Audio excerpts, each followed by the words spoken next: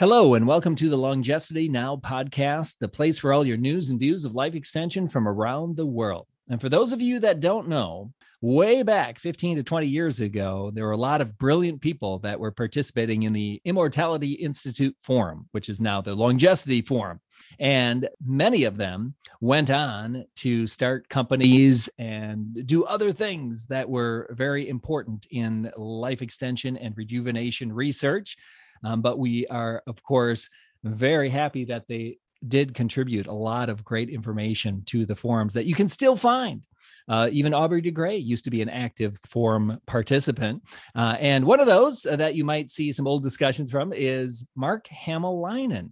He joined the Immortality Institute Forum back in March of 2005.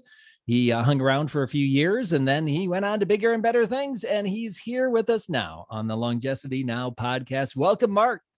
Thanks, Justin, for the intro. It's great to be here. You're welcome. Well, like I said, a lot of smart people contribute a lot of great content and then put a lot of that into action after kind of taking a break from the forum and Longevity organization. So tell the listeners a little bit about what you've been doing in the last, say, 10 to 12 years. I know you've worked for a couple of startup companies and you've got some new projects going on as well.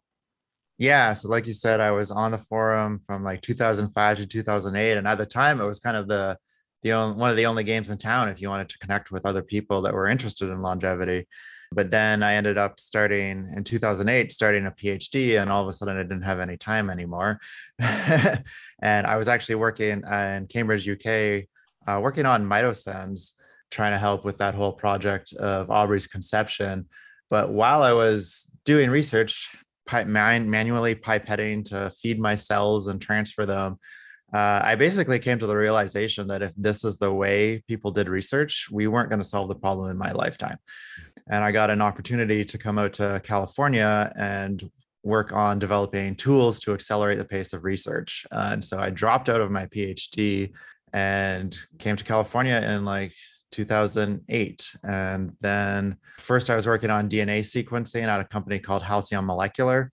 That was a very exciting time. We were very naive about the difficulty of the problems of doing technology development, but we learned a lot. And while I was at Halcyon, I started a little meetup group for people interested in synthetic biology tool development. And we would meet for beer.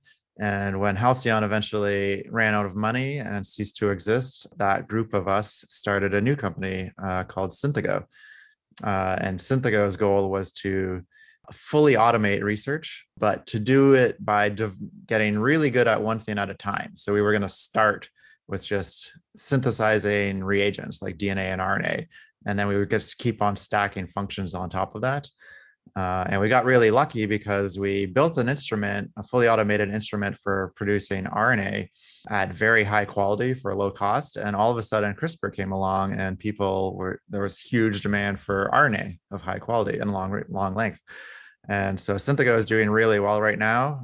I was there for about 3 years and needed to take a break because the startup world is, 12-hour days, 6 days a week. And so I took a break from that. And I've worked on some direct-to-consumer biomarker efforts, worked in regenerative medicine, gene therapy.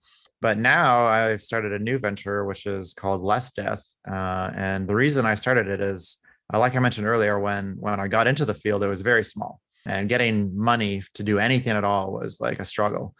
Now money is flowing into the field. It's a big transition.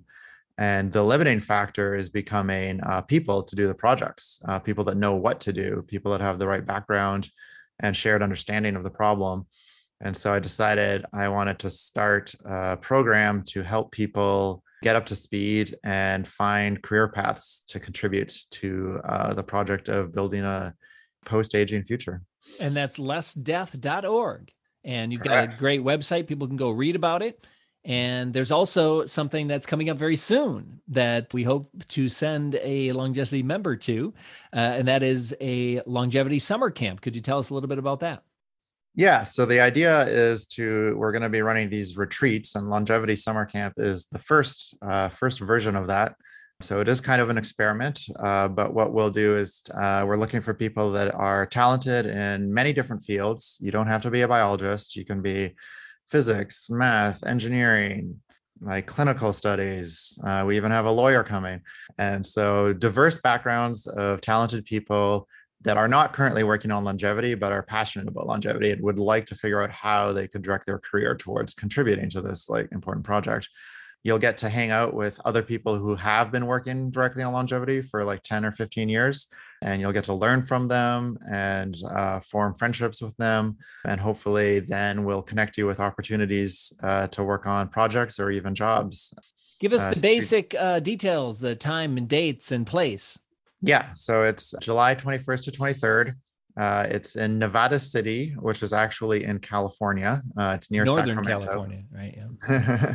Yeah, everyone always thinks it must be in Nevada, but there's actually a Nevada County in California, and yes, that's where Nevada City is.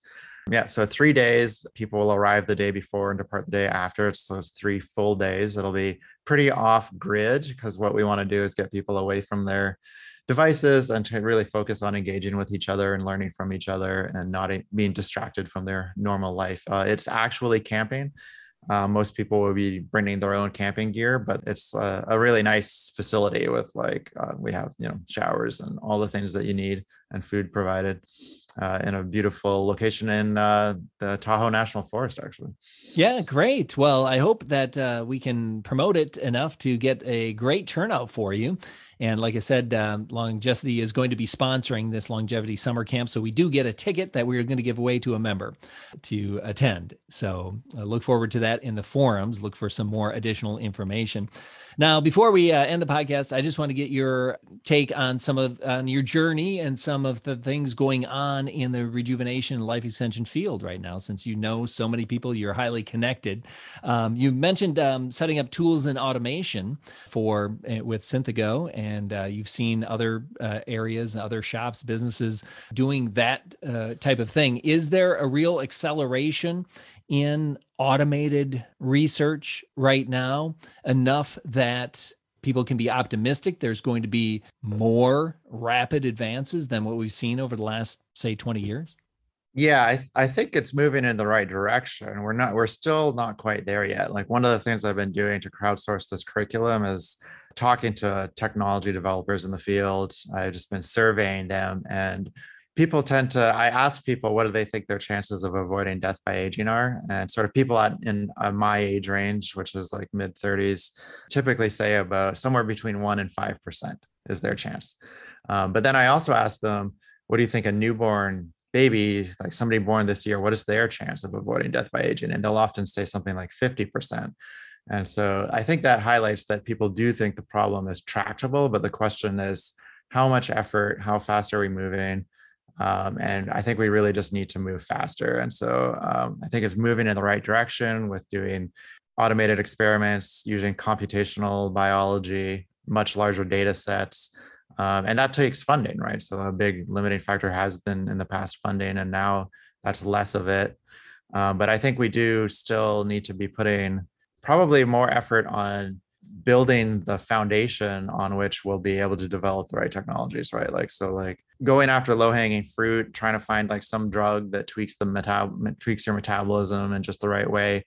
I mean, that's great for buying a little bit of time maybe, but we need more powerful technology if we're going to have a big impact on big impact. But I mean, you'd have to say we need human trials in order to pick the low-hanging fruit, like rapamycin has shown a lot of promise. I'm super disappointed that we've had, there's been a lot of things that we know should be tested in humans and just haven't been. Like there's a long list of things.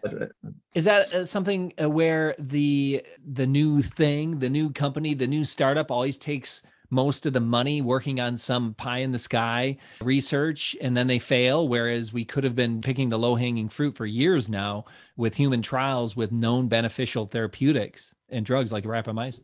Well, I think part of the problem with some of the things that we can do right now or that we know we could be doing, it's hard to make money on them. Like rapamycin is just a natural product. Metformin is already cheap, generic. So who's going to pay for the trial? Because the pharmaceutical companies want to be able to charge $10,000 a pop for something, right? Like they're not interested in funding a trial for something that costs pennies. There's got to be a way around that. I mean, that's got to be something that the people at the longevity summer camp would like to discuss. How do you actually alleviating bottlenecks to progress is going to be one of the major topics. It'll be divided into 3 days. So the first day is aging biology. The second day is longevity technology development. And the third day is alleviating bottlenecks and discussing personal impact strategies for how you can be involved in that. Yeah. And you bring it back to the money thing, how expensive it is to run a human trial. I was investigating running an animal trial of only 5 animals, and I was blown away by the cost and the legal hurdles just to do a small trial on animals. And I know some other companies, some other people you're familiar with were able to raise, 5 million, 20 million. Mm-hmm. But they had to spend a ton of money on legal help, and they had to have connections, people who can get through the regulatory framework in a quick manner and write contracts for collaboration with other companies who are providing some of the resources for the human trial.